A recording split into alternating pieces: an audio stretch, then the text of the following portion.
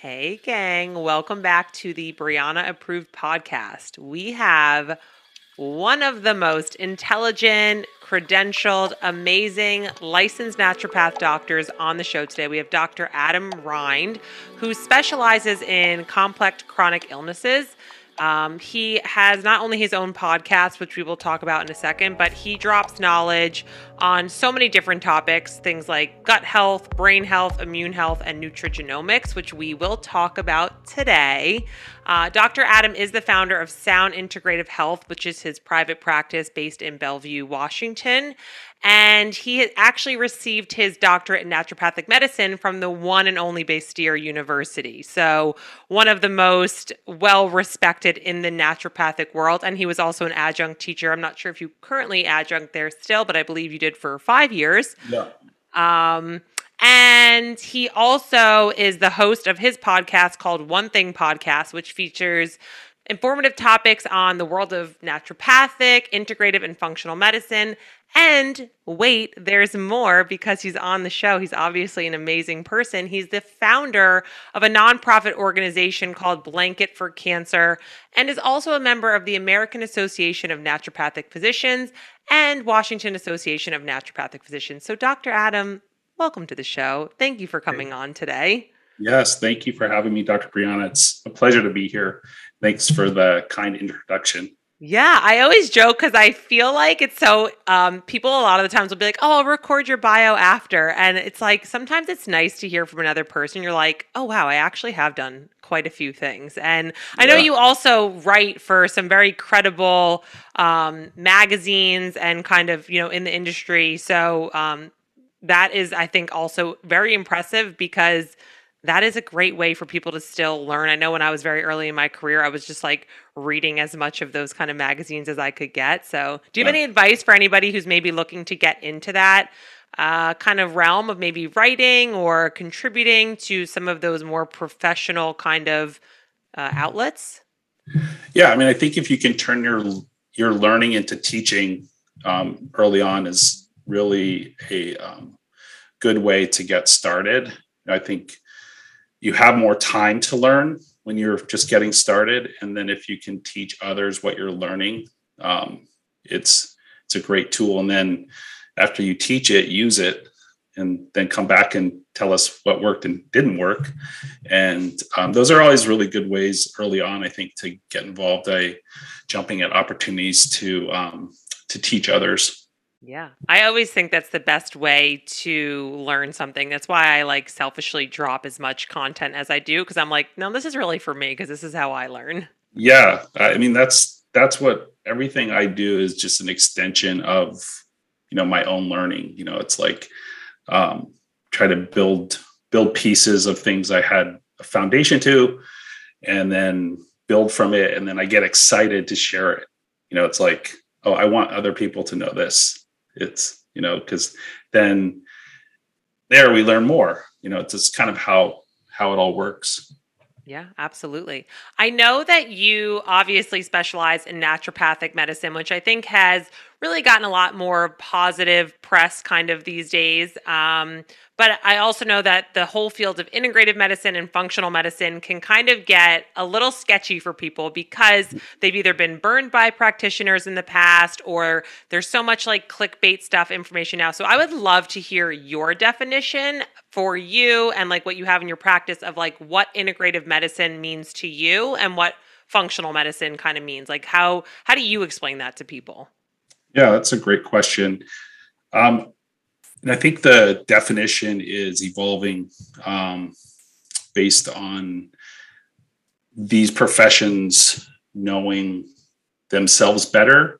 I think most of these professions started out kind of like a scrappy bunch of people who knew there was something more to healthcare and that there were missing pieces and the whole patient wasn't being seen or the whole systems of the body wasn't being seen. And thankfully, from the pioneers of these fields, they kind of pushed the ball forward and it actually really took a lot of heat for what a lot of people are benefiting from now as far as both consumers and practitioners of this. So, I mean, I look at integrative medicine as if you had a room of healthcare providers and all the egos were out of the room and everybody had the patient in mind, like what's best for the patient, and everybody had their own piece, and you went around the room and sort of each profession or each specialty contributed their view of that case or that particular condition. And, from that, a strategy and philosophy and treatment approach was developed that really had that individual patient in mind. So integrative, like if I'm talking to an MD about a shared patient, I'm not thinking about how do I stop them from seeing this doctor.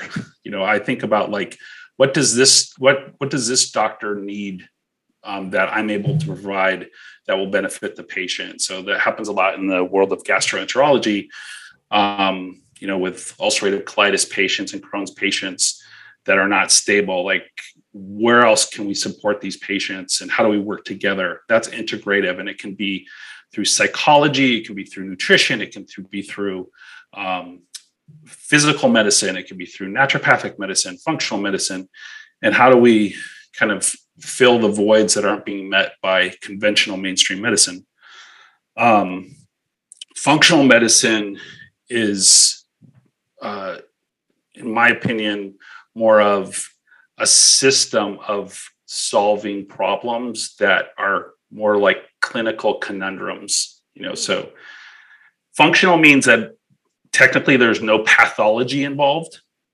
So like the doctors do their workup, they do like imaging, they go through, endoscopies, colonoscopies, MRIs, the works, they do blood tests, and maybe the standard blood tests look normal or supposedly normal. And they say, nothing's wrong with you. I don't know what's wrong with you. Functional medicine really takes over in that place. Like the patient isn't feeling well.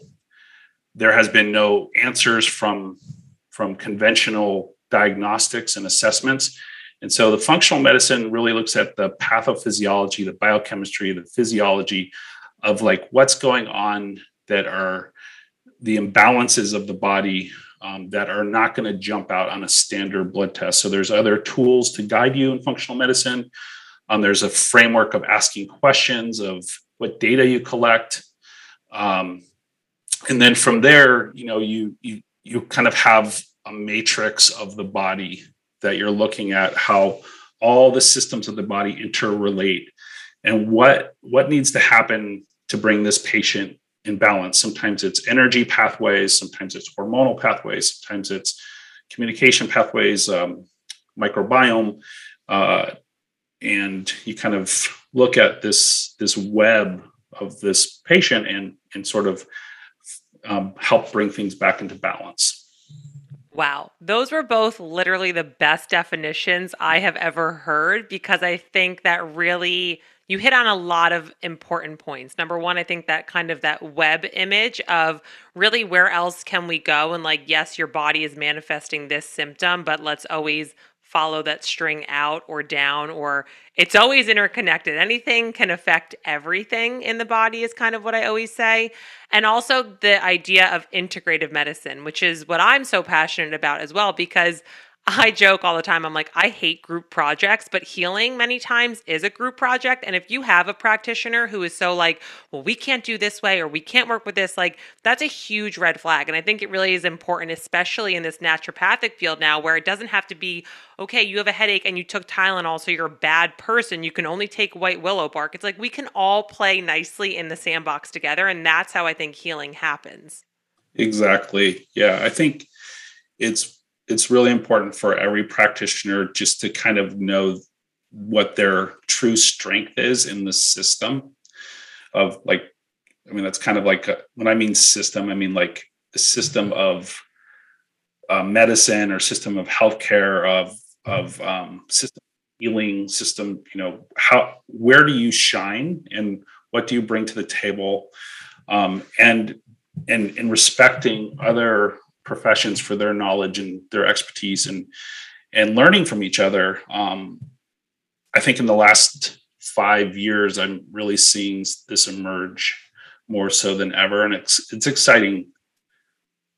Yeah, I think that's a great point too, is that like learning from each other, we should be doing that and removing our egos. And that's also, I think, a great way to look at it. Like it would be like being good at baseball. Like, yeah, could you play all of the bases? Probably, but there's a reason you're a starting catcher or a starting shortstop for a reason. Like it's about who can do what they can do and then making it all work together. So I love that you said that. Right. And, the supporting each other's, and communicating in a way that the other practitioners that you're working with know that you have the patient in mind. Because I think that's the biggest fear of working with someone like a naturopath or a functional medicine provider or even an integrative medicine provider, is like that they're not going to think about the things that need to be think about, like safety and drug interactions and those types of really important topics that need to be kind of vetted out before you even do anything. Like first do no harm needs to be kind of an agreed principle amongst the professions, even though it's part of the Hippocratic Oath. It should be sort of like a common language when we're working together. Once that's established, I think that's the biggest fear that's out there from integrating is, are you going to hurt my patient? Are you going to do something that's like completely out there that, ends up harming? That being said, a lot of patients are left and abandoned at times without a healthcare provider, where the health provider has said, I'm out of answers. And so a lot of times those patients will end up seeking functional medicine, naturopathic medicine, integrated medicine care because essentially they feel like they've been let go by their provider. And in those situations, it's kind of a whole different energy to the relationship. It's like you're kind of like in the trenches with them, advocating, trying to figure out what's wrong with them, helping them link up with other providers that will support them too. Yeah, I've had so many people come to me, and it's probably by the time they find you, they are exhausted. They've spent so much money elsewhere. They spent time, they spent energy, and they just like, I've had people say, like, for the first time, I feel like I'm finally being heard. And that is a really important part of healing. You talk about it all the time, the power of, mind, body, medicine. But I mean, what would you say to somebody who maybe like they are listening to this, or maybe they're thinking about, working with you and they're like, you know what, my health is just like too far gone, or I've spent so much money, like I'm really overwhelmed with everything I'm reading. Like, am I kind of a lost case? Like, what do you say to somebody who's maybe at that crossroads of their health journey? Yeah. I think that state of being it's loaded with a lot of things. So first of all, the fear of disappointment that putting the energy forth to another provider, another process, with the threat of it not working out. So every time someone steps up to the plate again, I'm just like, I literally tell them they're my hero. Like, seriously, like that, to walk in the door of a healthcare provider's office for the first time, just to kind of go for it again, like that's heroic in my opinion. And I think practitioners need to realize that, like, if someone walks in your door and they're seeking your care, that is just such a gift. Like, to like really cherish those moments, because and really respect what the patient's going through, and realize that, like, if in a lot of times that what we don't see is how much it took for them to make the call, get in their car, put on their outfit and come to see you. So what I would say to them is the mindset when you've been through the trenches is to sit back and take an approach of curiosity versus hope. Wow.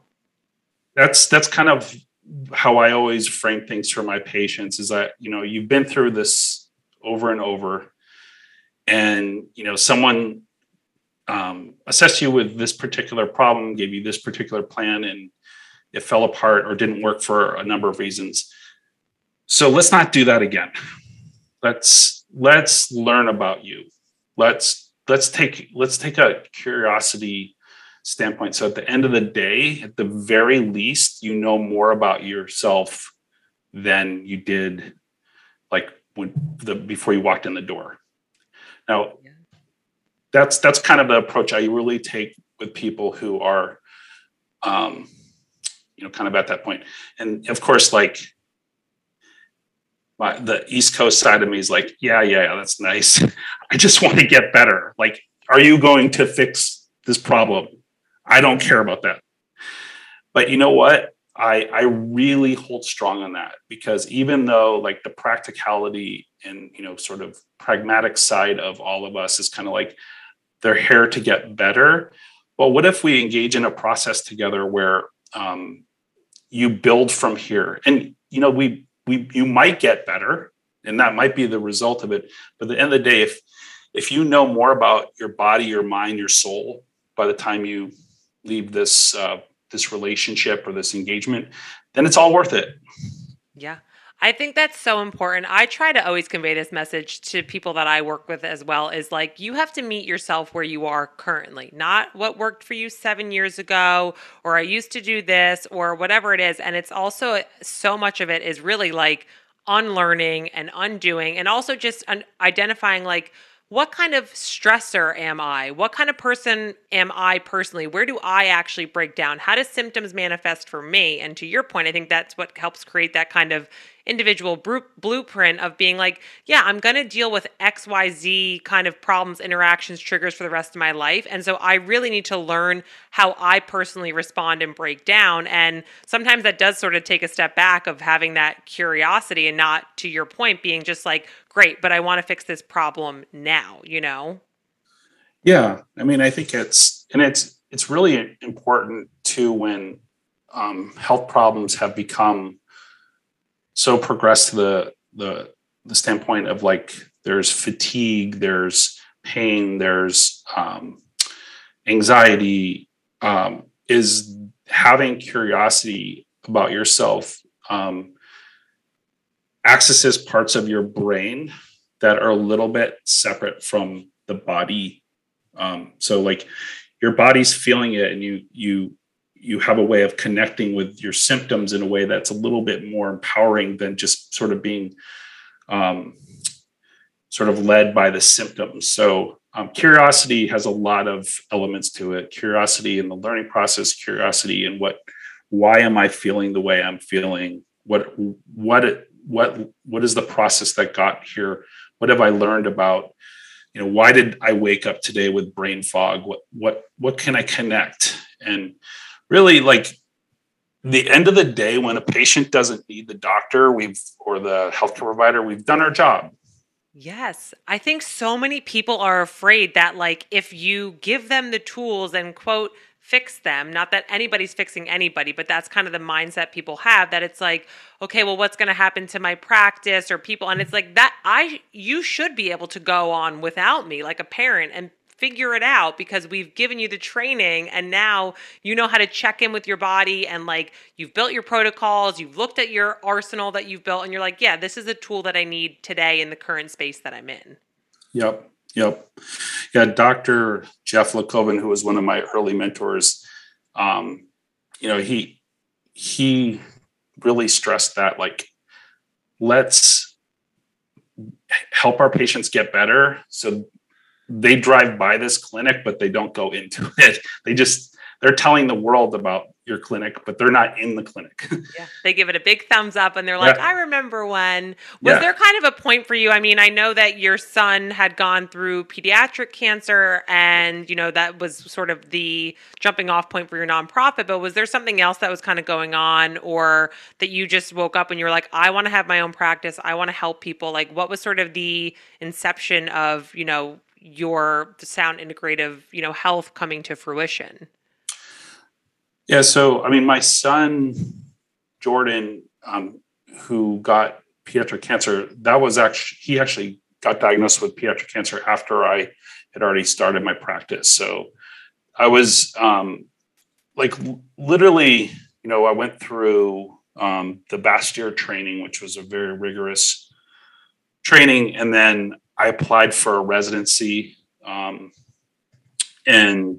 then, kind of got involved with the academic side of clinical teaching, and was basically, kind of on staff at the teaching clinic of Bastyr University, teaching students how to kind of approach patient cases and helping them. Like, essentially, I became an attending, and then my dream was sort of to do that part-time and then launch my own clinic. And that's kind of the trajectory I was, because I always think of clinical medicine and teaching. I feel like you have to do both to be a good teacher. You sort of have to have, you have to have a clinical experience. Yeah, exactly. Yeah, I just never saw myself as one of those bow tie professors. I'm just I'm kind of a scrappy person, and I like real world stuff. And I used to love to come back to the teaching clinic and say, I saw this yesterday, let's talk about it. And the students being, sort of really engaged and wanting to learn. And the fact that you just saw the case and it wasn't theoretical was really valuable in the teaching. So then, my life kind of changed when my son got cancer. That was my 5th year as a teacher. And I was also building my private practice. And, at that point, I had to get really focused on sort of a lot of things that I kind of had to let go of certain things. And I just fully went into my private practice so I could help take care of him. Then just ever since then, it just got busier and busier, and I've never gone back to teaching. I have students that call me up and sometimes want to come over and shadow and that type of thing. But it's just taken off from there. And I think, the nice part about having your own clinic is that, it's like your brand is a result of, kind of the work you do. You can express that side of you of who you are, and the business becomes kind of an extension of your values and of, kind of what you want medicine to be. Yeah, absolutely. I always joke and I'm like, yeah, find what you love and you'll never work a day in your life. And I'm like, no, it's quite the opposite, because you love it so much, you can't help but be fully invested all the time. I know you have your physical practice, but do you work with people kind of like telemedicine at all? If people are listening to this and they're like, yeah, this is something that I would totally be interested in. So I can only practice in states that I'm licensed in. So the person actually has to be sitting in Washington. Got it. To see me. I think at this point, I'm looking into getting some license in other states just so I can do more telemed. During COVID, it really opened up, and there was a lot of more telemed patients coming in from all over the country, all over the world, because there was just sort of this, I need help. There's nobody to see. And so I did have, some more telemed inquiries and experiences during that. But at this point, I do welcome communicating with anybody from anywhere. And I'm open to email interchanges or calling me up, because I do have colleagues all over the country that I love to help people find the right care. Hey, y'all. If you know me and you've been a longtime follower, you know there are a few things that I absolutely love. I love doing research, I love being productive, and I love having lots of energy. But I know from time to time, finding the motivation to be productive can become difficult. So I actually want to talk to you about this amazing little drink that I have been taking that has not only improved my morning routine, but also my productivity. And the best part is I do not have to give up my coffee because, your girl loves a fun fact of the day while I sip cafe. So I want to talk to you about Magic Mind, a great formula that has adaptogens, matcha green tea, nootropics, and 12 ingredients that can really just help get you on the next level of your motivation, your to-do list, and your just creative flow. As with anything when it comes to our health, we know the power of compounded interest. So the benefits of drinking this every day builds with daily use. So if you are somebody who is maybe looking to become more productive, you want to potentially replace your morning coffee, you want to get into a flow state, you want to feel less stressed, you want to be more creative, this is something that you absolutely want to add to your morning routine. You know that I love utilizing botanicals and plant medicine, so there's a great formulation in here of ashwagandha and rhodiola. There's also lion's mane and cordyceps, as well as bacopa. So I absolutely love this product. And because I love it so much, you know that I want to be able to share this with you. Go check them out at magicmind.co/approved and join a community of go-getters. You can also use my discount code, which is approved20, to get 40% off your first subscription or 20% off your first one-time purchase. My 40% off code only lasts 10 days, so hurry up, don't sleep on this, and I can't wait to hear how y'all love this formula. I love that. And just for all the listeners, his website will be in the show notes, so you can all do that. And you still are a teacher. When you said that, it made me go off my head because you have your podcast and you're dropping knowledge on Instagram, so you still very much so are. I can't get away from it. Yeah, you can. Yeah, I love the blog and the podcast because, it's like, I get to teach and share. Yeah. So I know that, and obviously with your practice, this makes sense. Like the field of, I think, personalized medicine has been growing and evolving, and people, I think, especially during COVID, kind of understood that, like, okay, I got to really be preventative when it comes to health and maybe understand that I got to, take autonomy with my health as well. And I know that you kind of specialize in nutrigenomics. Can you explain to people who maybe, they've heard it, it's kind of a buzzword, they'll use it in a sentence, but they don't really know what it means. And since you give amazing definitions, could you give your Dr. Adam definition of what that means? Okay. Yeah. So I always like to think about the Department of Motor Vehicles, like the DMV. Like when you walk in there, you're just like a number, right? You're literally a number. Like everybody gets treated the same. If you don't like what's going on, you just leave. You don't want to drive. You don't want your car. If like the DMV, to me, I don't know if they still even, I think most people renew online now or what have you, but like going to the DMV, is sort of like the opposite of personalized medicine. Like you're just sort of a number and everybody's treated the same. And so that's effective in certain things like, screening tests or guidelines or big public health measures and large kind of moving large groups of people in a certain direction. So there's a place for it. And then the opposite end of the spectrum is individualized, personalized medicine. So like when we think of you as N of one, so like, imagine everybody who went into the DMV had like a personal assistant that got to know them so well and was like catering towards their needs. So the individual medicine really looks at the person's not only what's happening to them kind of in actuality. So this is like blood tests, physical exam, imaging, various functional labs, but it looks at risk factors based on genetic polymorphisms, which are basically subtle changes in certain genes that may cause certain processes or enzymes in the body to work less effectively.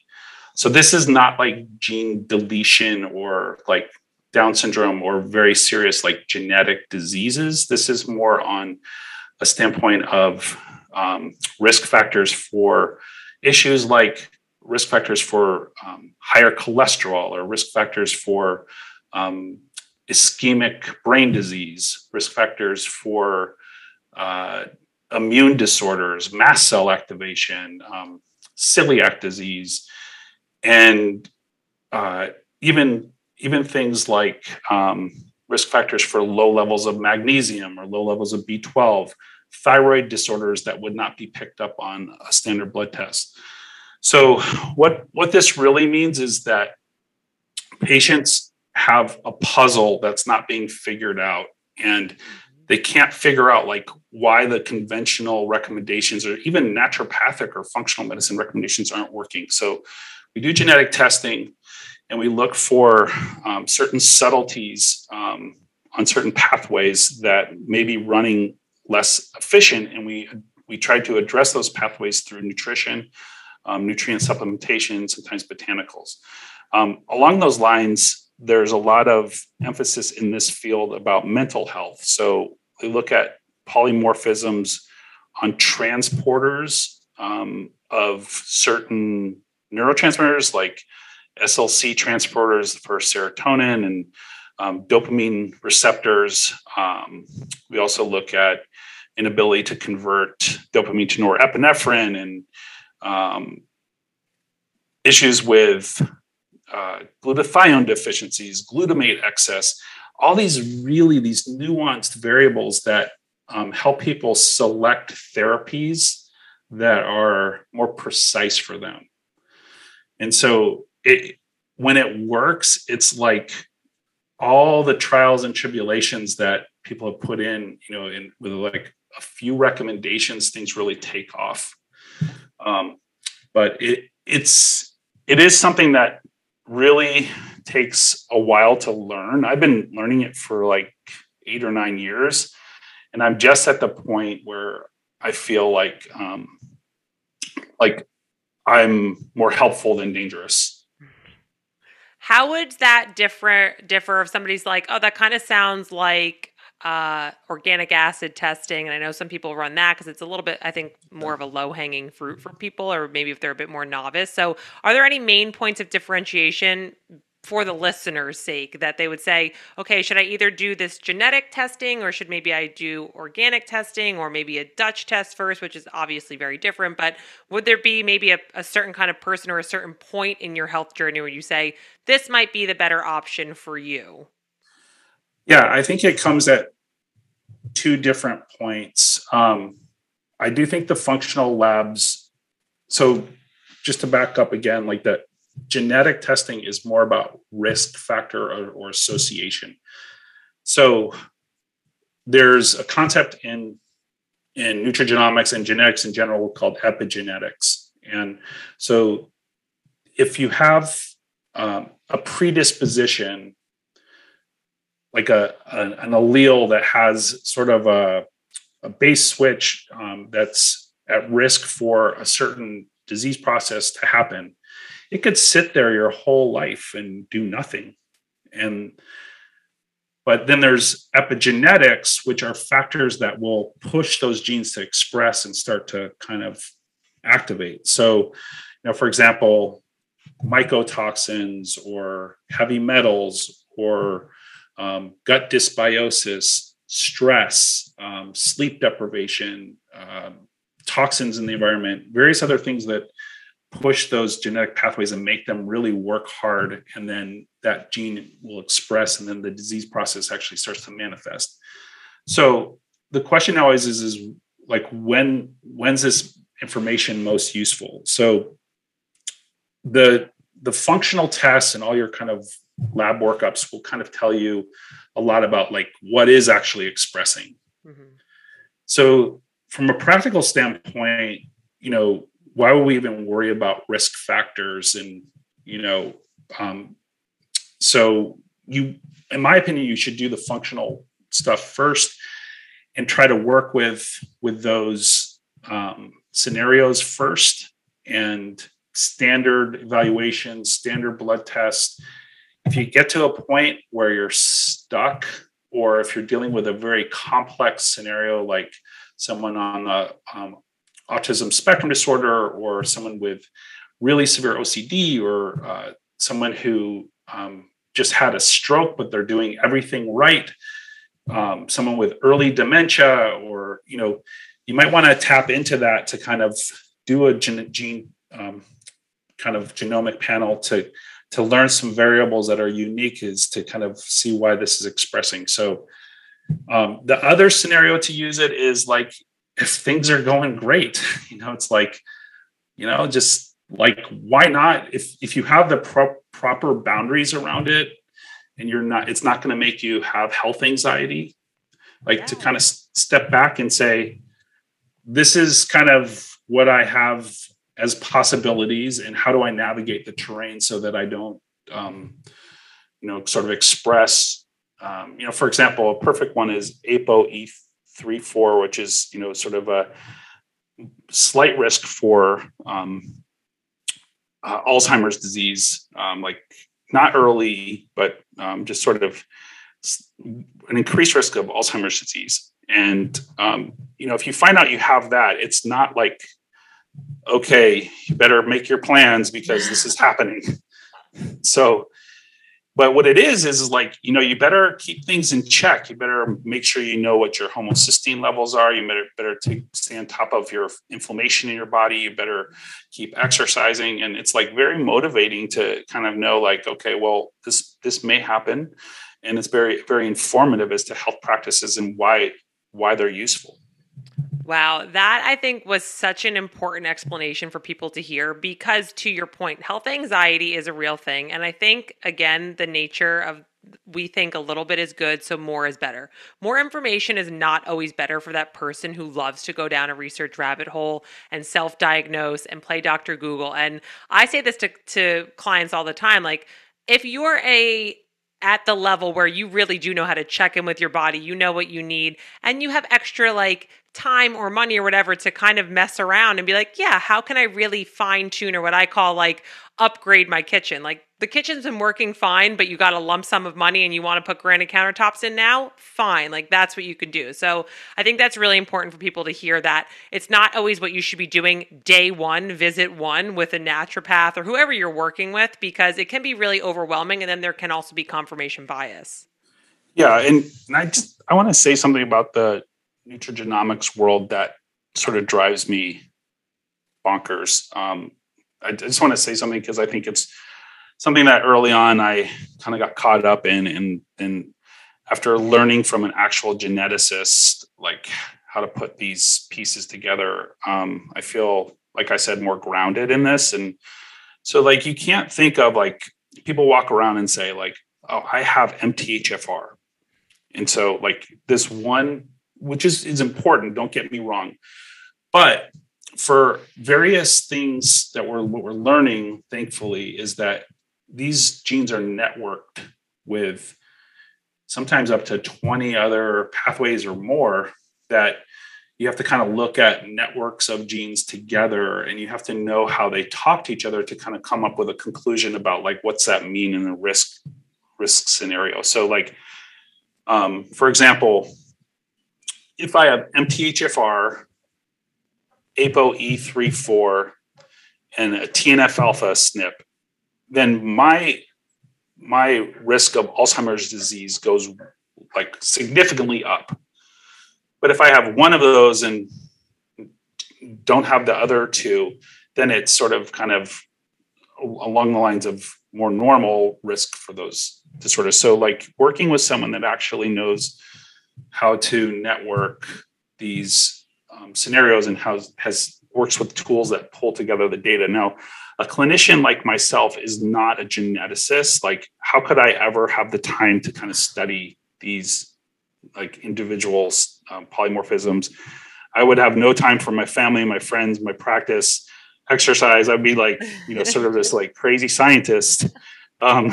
So I rely on, like a system like Intellex DNA, which is a tool that I got trained in. And the founder president is, she's a Harvard trained geneticist. And like when you're learning from her, you're like, okay, like this is someone who like has, done the work and understands this scenario. And so I think it's really important for people to kind of make sure that they're not like pumping their genetic data into some kind of engine and trying to interpret it themselves.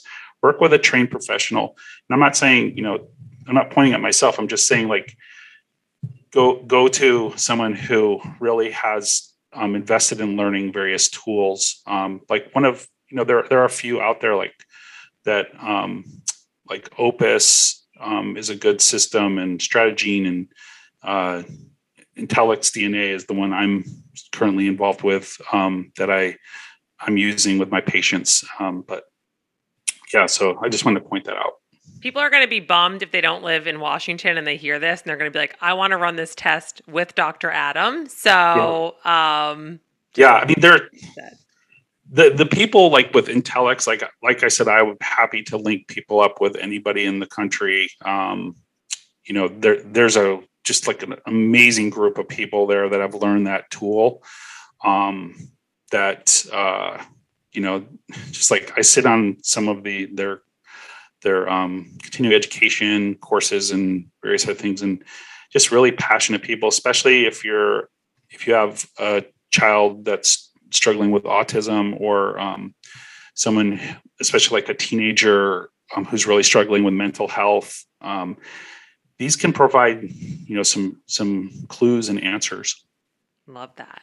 I could talk to you all day, but I know time is very valuable. So I want to ask a couple rapid-ish fire questions, and then you can tell everybody where they can follow you, where they can listen to the podcast, all of that. So you ready?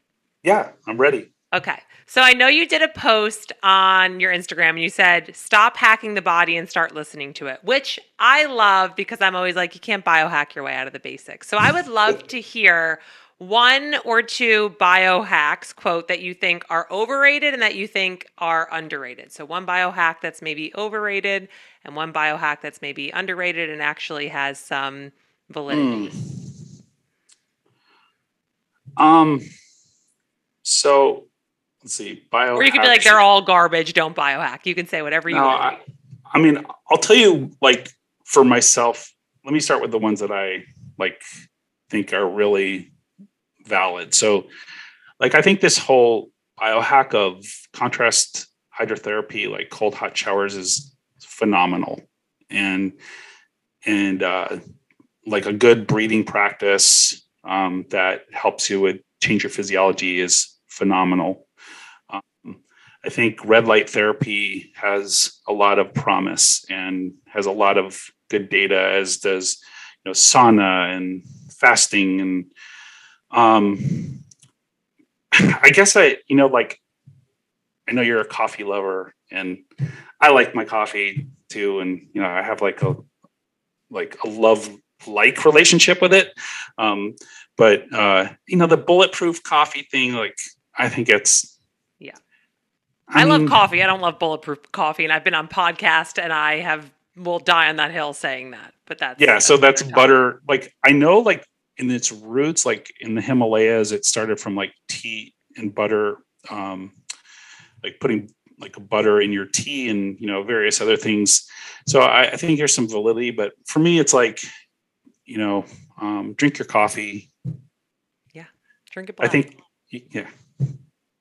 Okay. I love it. That's one thing, and I also get really concerned about these people that try to stack a lot of different compounds, like, stacking supplements, like how high are you going to stack these things? And like some of them are just so stimulatory to the brain that I get a little worried about that kind of drives me crazy. I like formulas that have balance and like look at the whole body. And I think some formulas that are performance based, think about, like, it's kind of like a dude thought of it, like I'm just going to push. It's like bro science. I'm going to just push this one pathway, and the rest of your body doesn't matter. Yes. We do not approve of bro science on the Brianna Approved podcast. So, I get it kind of like when someone says I stack like these 5 things, and that kind of rubs me the wrong way. So sorry. That was actually going to be one of my rapid fires. What do you think is one of the most overrated nutraceuticals or supplements that you're kind of seeing trending ish right now, or herbs or something that you're just seeing a lot of, just like kind of overrated? Or underrated. You can go either way. One that you're like, people should really lean into this more. Well, I mean, I think that everybody should lean into NAC. Yes. N-acetylcysteine and glutathione, if that was in the water, that would be really cool. Wow.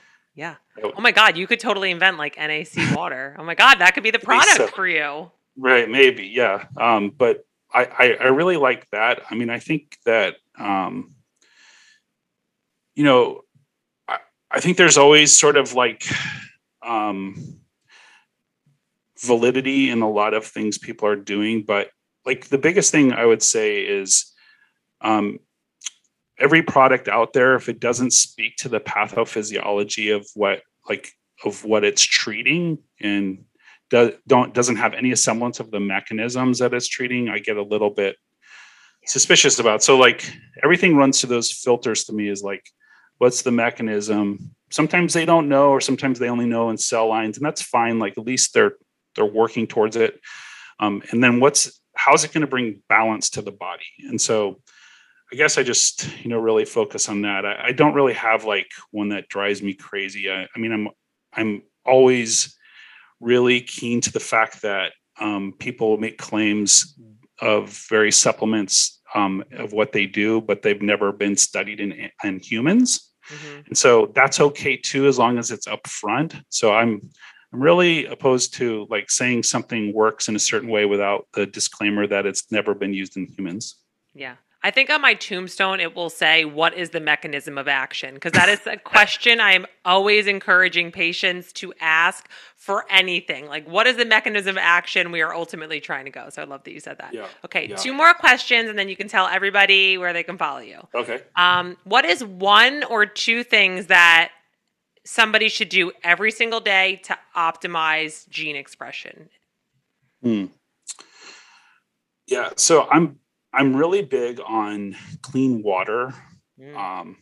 So I think that our water is sort of this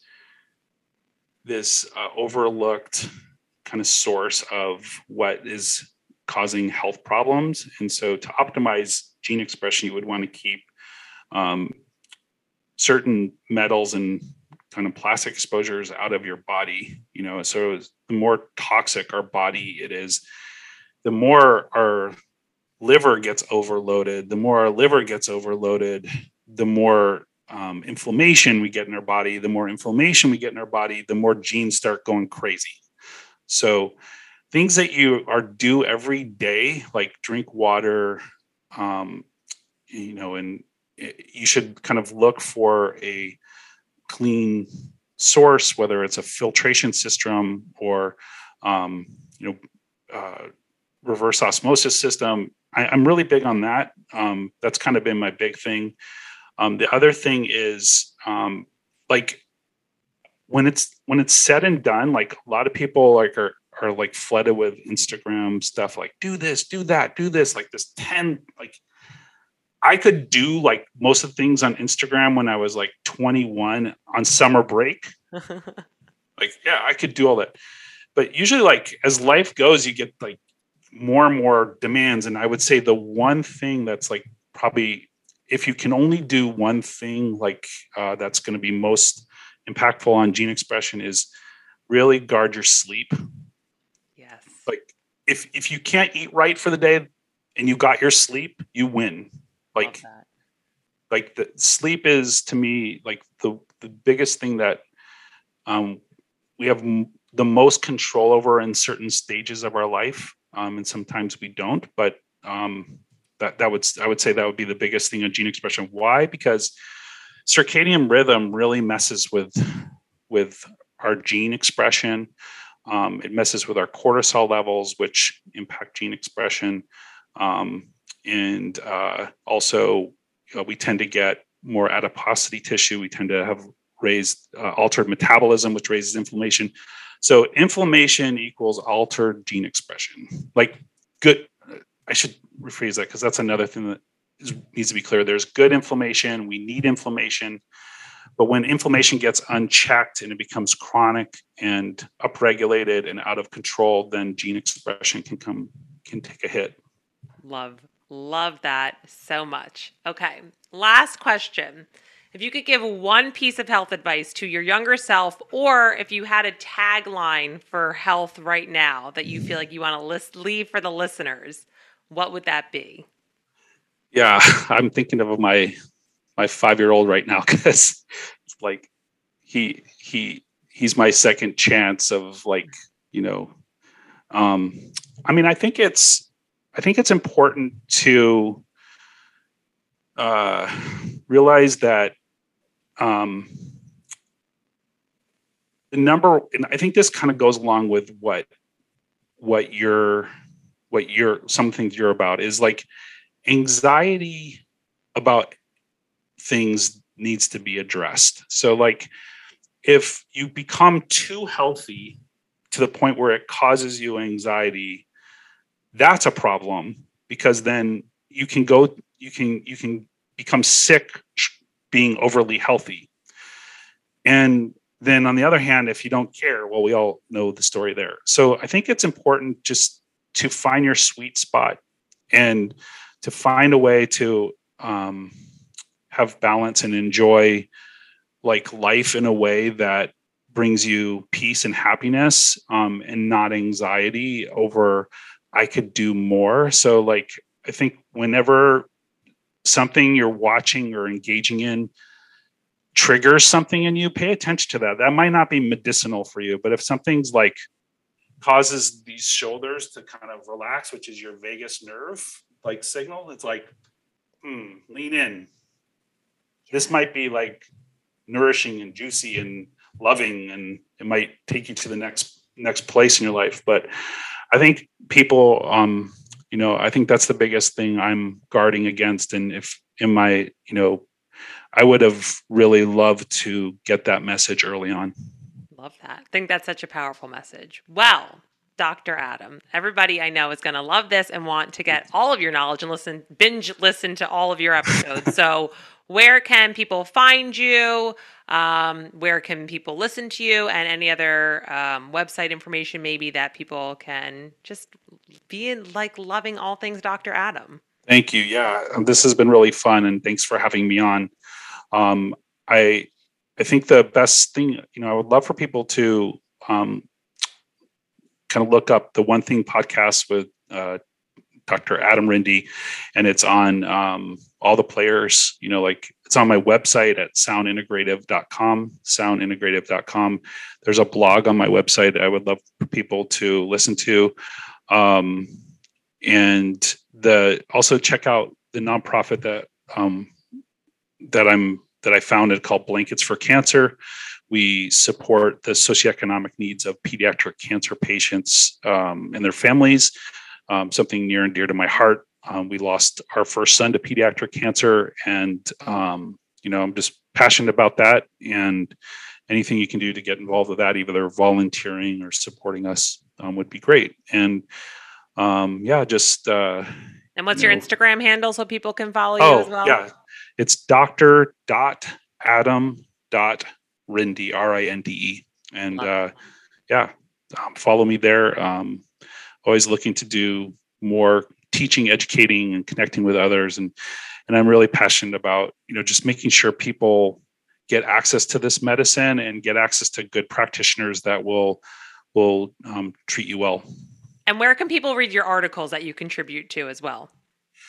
I put them all up on my website, soundintegrative.com. So that's probably the best. But I think, there's some naturopathic journals that I write for, and It'll all be in the show notes. Well, thank you so much for being on the show and for being an amazing soul and physician that you are. And I thank you for your time. Yeah, thank you. I really appreciate you having me on. Thank you.